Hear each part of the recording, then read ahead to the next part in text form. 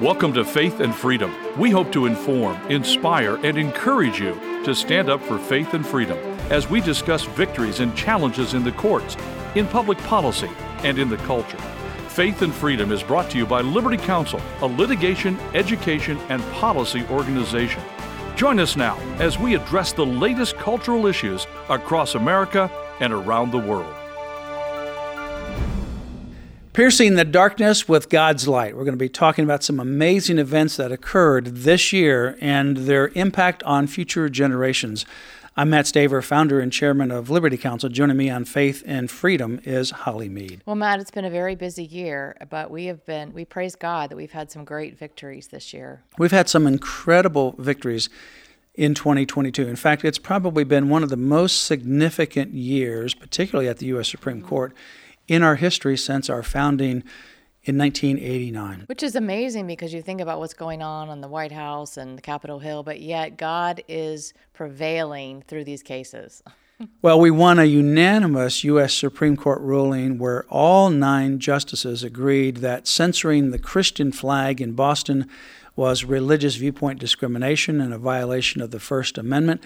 You know, the city of Boston, they continued to press this case, and the judges in the lower court, they got all hung up with the fact that, there's a Christian flag flying on a flagpole at the very seat of government in Boston. Mm-hmm. That looks like Boston is just now endorsing Christianity for the general person coming by. But okay, so what about the next day or the day before when the same person walks by and up on the same flagpole is the flag of Communist China? Does that mean Boston has now all of a sudden become taken over by Communist China? And then the very next day, maybe the day after, now you have a flag that's up on the same flagpole. And it's not Communist China. It's not the pro-Mao Zedong revolution, but it's the anti-Communist China by the other group of Asians in Boston that want to go back to prior to the Mao Revolution. They want to go back before communism came into being. And so you're thinking, well, one day, Boston is communist China. The next day, it's anti-communist China. Would the real Boston please stand up? Well, no. I mean, what that is, it's a public forum. Right. Anybody go to a public forum? Anybody see that it's individual voices? They have LGBT flags. They have other countries' flag. But, no, not the Christian flag. Yeah. Does Boston endorse Cuba? How about Turkey? Now, obviously, Boston, in terms of their city council, they probably do. I have no doubt that they support the pride and the LGBTQ and all that. But when it came to the Christian flag, it wasn't a problem with the flag, which is interesting. You know, I thought that they would make a big deal over the symbols on the flag. They didn't even look at the flag. The city official didn't even look at the flag. They didn't care about the image on the flag. He just said the word Christian triggered him. Yeah, and the reason why is they would really put themselves in hot water if they said the images, because if you go look at the images on Turkey, well, it's the crescent, it's the Islamic symbol. If you go look at the symbols on some of the other flags, it's other kinds of religious symbols. Like Bunker Hill flag. Bunker Hill looks like an identical flag. You put them side by side, and there's only minor differences. One is blue, Bunker Hill. The Christian flag is white. Same big red cross on the left upper corner. And the Bunker Hill flag adds a pine tree, a symbol of liberty. And that one's flown on Boston City. And that one's fine. So if you would say the flag itself is a problem because of the symbol, then you'd say, well, what about Bunker Hill? Which is what I said before. They've flown Bunker Hill. They don't have a problem there with that. The lower courts kept saying, but they haven't ever flown a religious flag. Yeah, these other flags have religious symbols, but they didn't fly a religious flag. Of course, that's all irrelevant. And finally, we got some clarity at the U.S. Supreme Court, and they got it. Yeah, it's hard to believe. Next month will be a year you argued in front of the Supreme Court I on know. That cold January day. On January 18, 2022. That was amazing. That was an amazing day at the U.S. Supreme Court. We had to go in, Anita and I, the day before to get a COVID test because there was nobody allowed into the courtroom except for the arguing counsel and one other, and the justices. And then there were some media people, that were there, but a small number that were there. So you had to get the COVID test, and I remember it didn't come back that it was negative until 3 o'clock in the afternoon on Monday, January 17. And, you're thinking, you're preparing. You don't know whether you're going to be in the courtroom or out of the courtroom. Yeah, you would have had to do it via technology, right? Yeah, you'd have to be doing it by cell phone. They said the preference would be is if you can't go in, you need to do it on your speakerphone via your cell phone. Same, yeah. And Sotomayor she wasn't in the court, too, because of the COVID. No, she wasn't in the court because she was afraid. She did not want to sit beside Gorsuch, who did not want to wear a mask.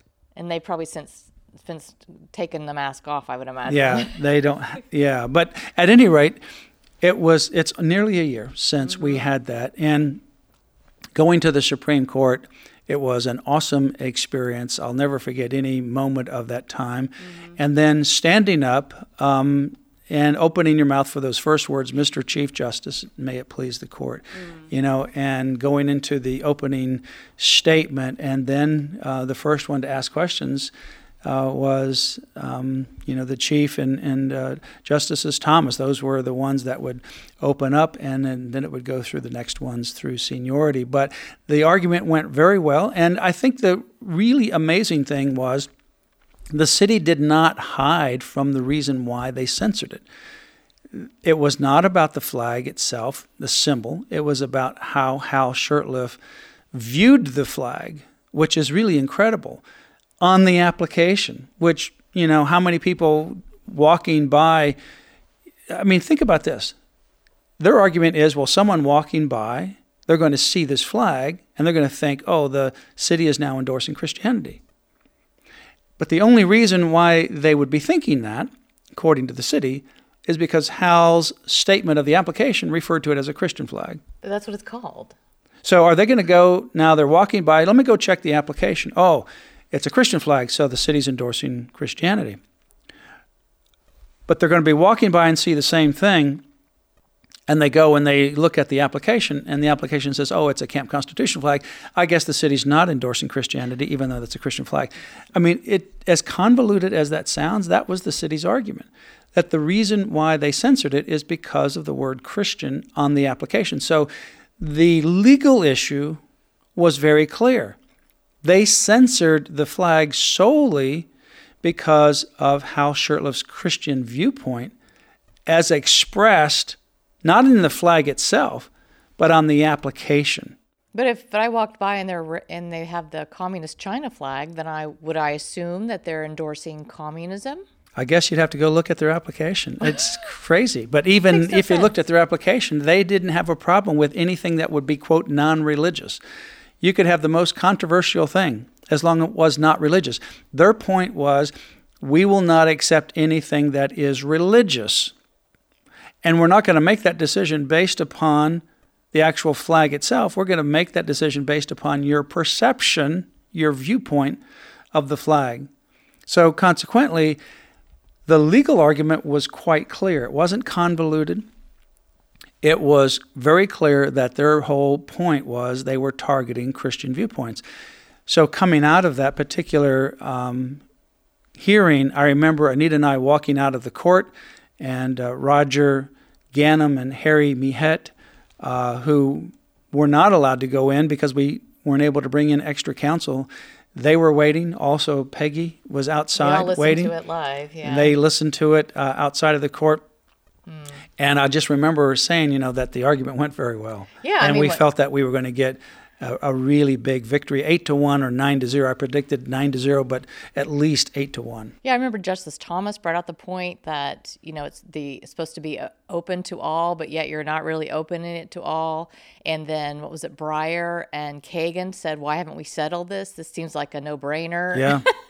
Yeah, and then Kagan even said, "Seems to me, flags go up, flags go down, but then you don't want this one. Seems like this is an issue with the First Amendment. End of story." Yep. And it's like, okay, you lose, we win.